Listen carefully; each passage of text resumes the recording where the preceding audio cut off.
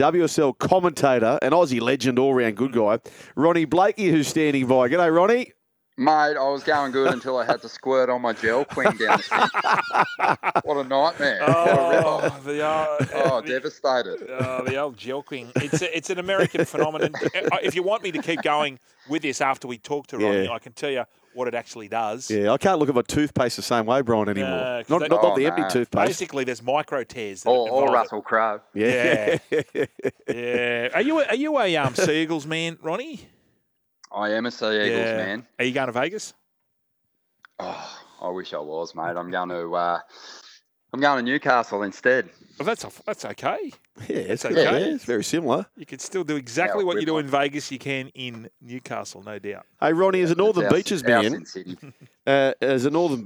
a fellow citizen that way, Matty Johns revealed, and I had it confirmed by Matty Anderson, who's called Donk, or we like to call him Wristwatch. Yes. He actually took out Thor over your neck of the woods. Did you hear about that?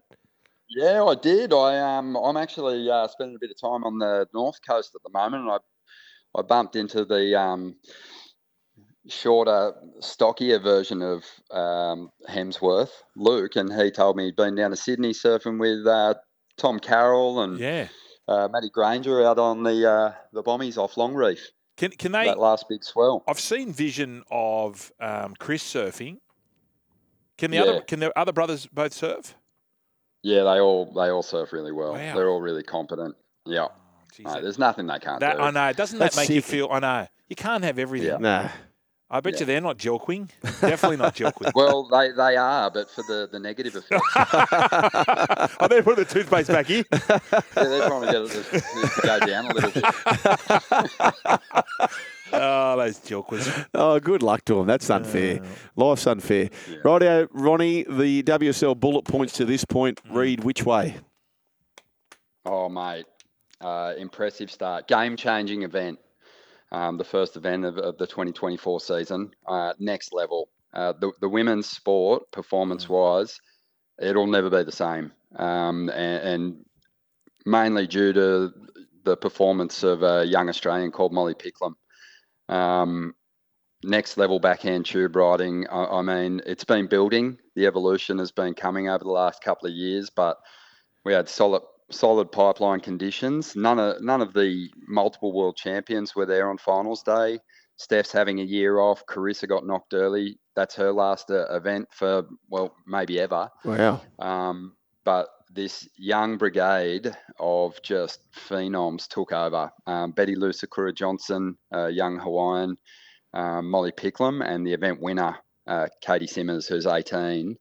They were surfing 10-foot backdoor pipe, getting huge barrels, and Molly had a 10 on the pipe side of the peak, and it was hands down the best backhand wave I've ever seen ridden by a woman, and hands down a lot better than some of the pipe waves I've seen from the blokes over the years as well. So yeah, a game-changing event. Awesome. I saw Caitlin Simmers getting interviewed in the water, and she made a really good comment. She said, "Look, this is a wave that women we're petrified of it. I got so much respect for the surfers that surf it, but I've got equally amount of respect for the surfers that don't want to surf it."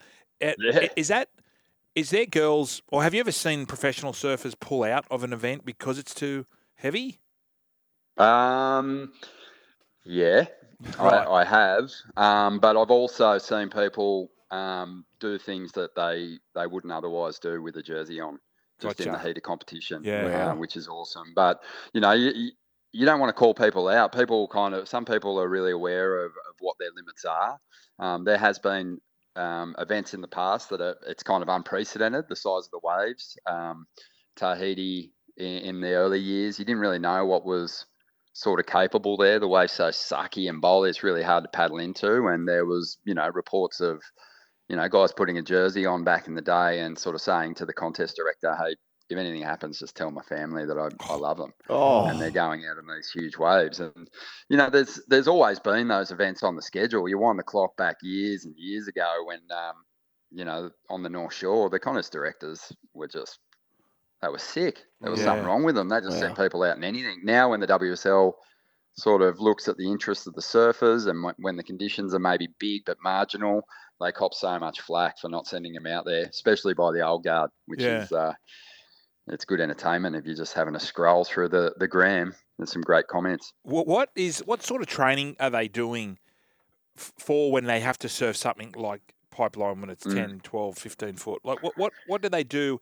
fitness-wise? Yeah, fitness-wise, they're there. Like what I think, like a lot of them do is try and simulate what happens to you in a lineup like that, and that is basically reach peak fatigue, where you're completely out of breath, you're spent, and then you get taken underwater, and you're trying to simulate a wipeout. It's a very difficult thing to do, but someone will push you down, and you'll have people there who basically twirl you around in the water and test your ability to control your breath and not lose control, and freak out and just remain calm. But breath hold training is a big focus of the surfers these days. But I mean, for the most part, they're at peak level fitness, so really the main thing you're trying to train is just your brain and your capacity to deal with stress in those situations. And that's something that they're all on top of. Like someone like Molly will go to like Red Bull's training facility where there's, just a whole different level of science going behind the training that they're doing. But yeah, for the most part, it's just about, gathering the minerals to push yourself over the ledge on waves that, are the size of 3-story houses. Wow. Hey, Ronnie, the NFL season just concluded, and it goes for probably, in its entirety, about 5 months. The NRL goes for probably 8 months. Cricket goes for about 13 months. Never ends. Was that last touchdown just the biggest, someone let the bubbles out of the champagne? It just was such a lame finish to an epic overtime game. I thought you said, I agree. Where's Scotty Sattler? Yeah, Ronnie, I agree. It just sort of was over, and we're all building up to this, and it just, they didn't really celebrate. No. I couldn't put my finger on it either. Yeah. Like, same you scenario. Could see it coming from a mile away. Yeah, the same scenario. We'd be going bongos, wouldn't we? We did for Penrith and Broncos. Or Cowboys and Broncos. Yes. Yeah. I'm with you. Weird.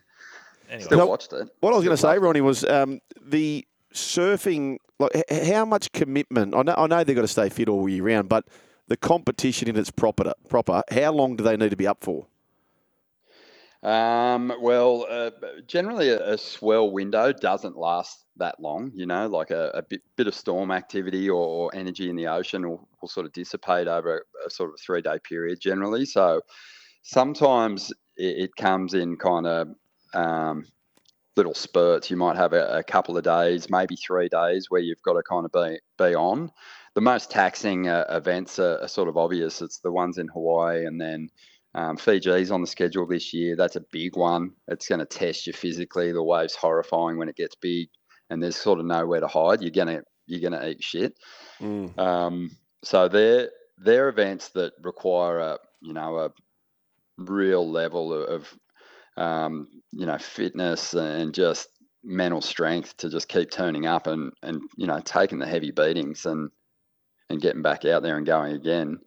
But then some are a little more chilled, small wave locations. They're a holiday, so they don't really require a whole lot. Just a 30-minute burst of energy. Just on that, Ronnie, what's your take on the finals? Like now we've got the best of 3 showdown at Trestles. Are you a fan of the new format, or do you like how it used to be in the old days when they'd finish in Hawaii? I've been to the finals a couple of times and watched it go down on the day. It's thrilling, it's awesome to see. The thing that excited me about the finals format was the talk of moving to a different venue, and they haven't done that. The finals have remained in California for this will be the 4th year.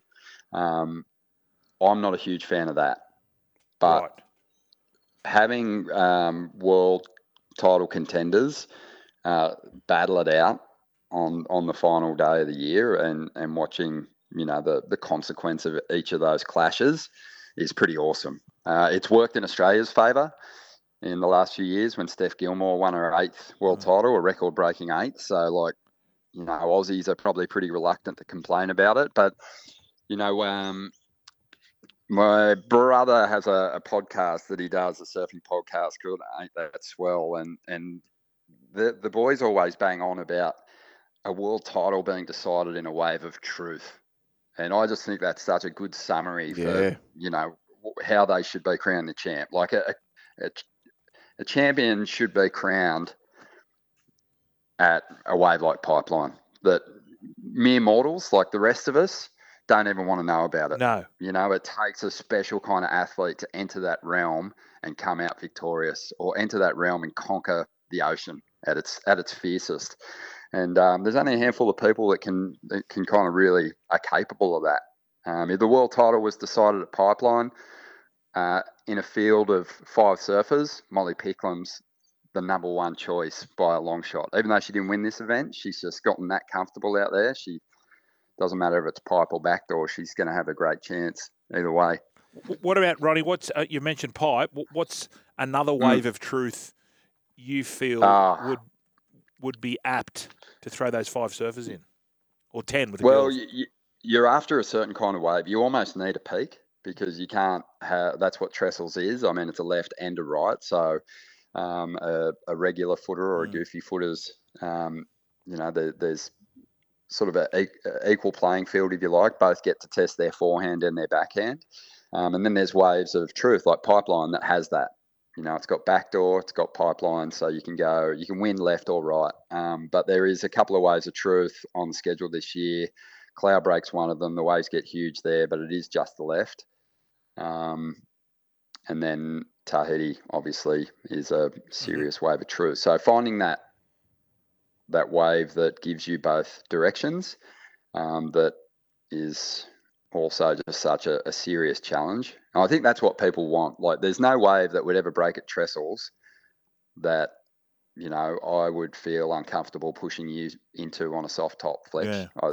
I like think it. you'd survive. Mate, but whereas if I push you into a wave at backdoor, see you later. On a soft top, we might not ever see you again. No. You wouldn't see me out there. Old STS, soft top specialist. Hey, Ronnie, just before you go, mate, I'd be interested in this because it just doesn't discriminate mental health. Now, Felipe Toledo has won the last 2 World Series championships, and he sat down out of the whole tour for 2024 due to mental health. What's the latest on Felipe? Is he doing all right? Mate, he's one of the greats, without question. He's lifted the performance level in a big way. I think he's just so explosive and so much variety on his hand, especially. He's just a showman.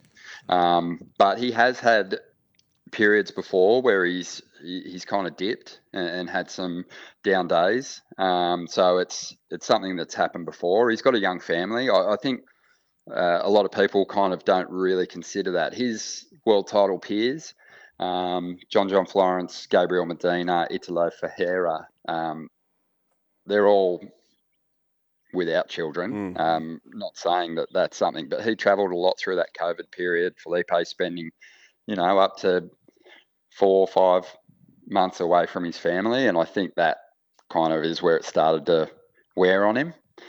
And obviously putting together fully committed world title pushes is going to take a toll on anyone competitively and mentally. And he turned up to the first event. He's copped some flack in the past for not throwing himself over the edge in bigger conditions. And he copped a lot of heat in social media, especially for it. Something just didn't look right. He just didn't look like he was in it. I don't think the waves necessarily, were made up all of that. But it just looked like he wasn't really invested in the competition. And I applaud him for making that brave step and taking some time out. That's the good thing about WSL is like they kind of recognise it. They want him to come back. They want him to, at some point reignite this competitive fire. He'll be back next year. Yeah. Well said, Ronnie. Now, can we talk about Shorty's golf? Because I know you're involved with this. Yes, so please. is it just all par threes? What are we talking about here? Yeah, mate. It's a par 3 course at Terry Hills. That me and a bunch of my mates, family men on the Northern Beaches, got together and got involved in this course. And yeah, we've just renovated the clubhouse. We've got a diner up there now, serving diner food Thursday through Sunday. But yeah, it's an 18-hole short course. Longest hole's about 90 metres, and the shortest is about just under 40. And it's just the perfect little track if you don't have a whole lot of time. If you're semi-decent at golf, you can get around it in about just over an hour. Oh, yeah. How good's that? Perfect. And you got merch too? How do we get the merch? Because I've seen some of your stuff. It's good. Where do we get that from? Mate, just on the website, shortiesgolf.com. There you go. But yeah, it's a lot of fun, and we've been talking too, boys. We want to get you up, and in the lead up to Origin, I think we should get some of the greats together and have a bit of a clash. Yeah, jerseys on. Yeah, I'm in. Count me in. Yeah, I'm down to 18 too. Know, I'm down to 18 in my handicap. I was in until you said some of the greats. Yeah, no, mate, come on. That goal kicking, no one's forgotten that, mate. No, I know. So it's funny how like a lot of surfers like the golf, don't they? Like I suppose when there's no waves and there's not much to do, they all get into the golf too, don't they? Mate, they do for sure. And you know, like when you think about where some of the great surf spots are, there's usually a pretty good, decent golf course not too far away from them. But yeah, it's a good way to fill in the time, especially around the events. We kind of had a crew, the golf geeks. It was like Kelly Slater, Jake Patterson, Tommy Whitaker. There was a bunch of guys, Julian Wilson, and we just all, as soon as they called the event off, we were just going, yes, first crap. We'll head out to Turtle Bay when we're in Hawaii, or Kapalua when we're on Maui, and just. You know, any prize money that the surfers were earning, or any money I was earning from commentary, was just absolutely getting slurped up by these exorbitant golf fees overseas. Yeah, living the dream, though. It's a good way to kill the time. Yep, my oath. And Ronnie, we've killed the time. We're done. We're about to leave the studio. So, mate, we appreciate thanks, Ronnie, you sharing your day with us and the insight you've given us. And you're welcome anytime you want. Oh, beautiful, mate. I'm going to go squirt out the rest of this gel queen tube and look for a new product. Gel queen. Mate, why don't you sell it? Sell it at Shorty's Golf. Yeah. That's not a bad idea. Yeah.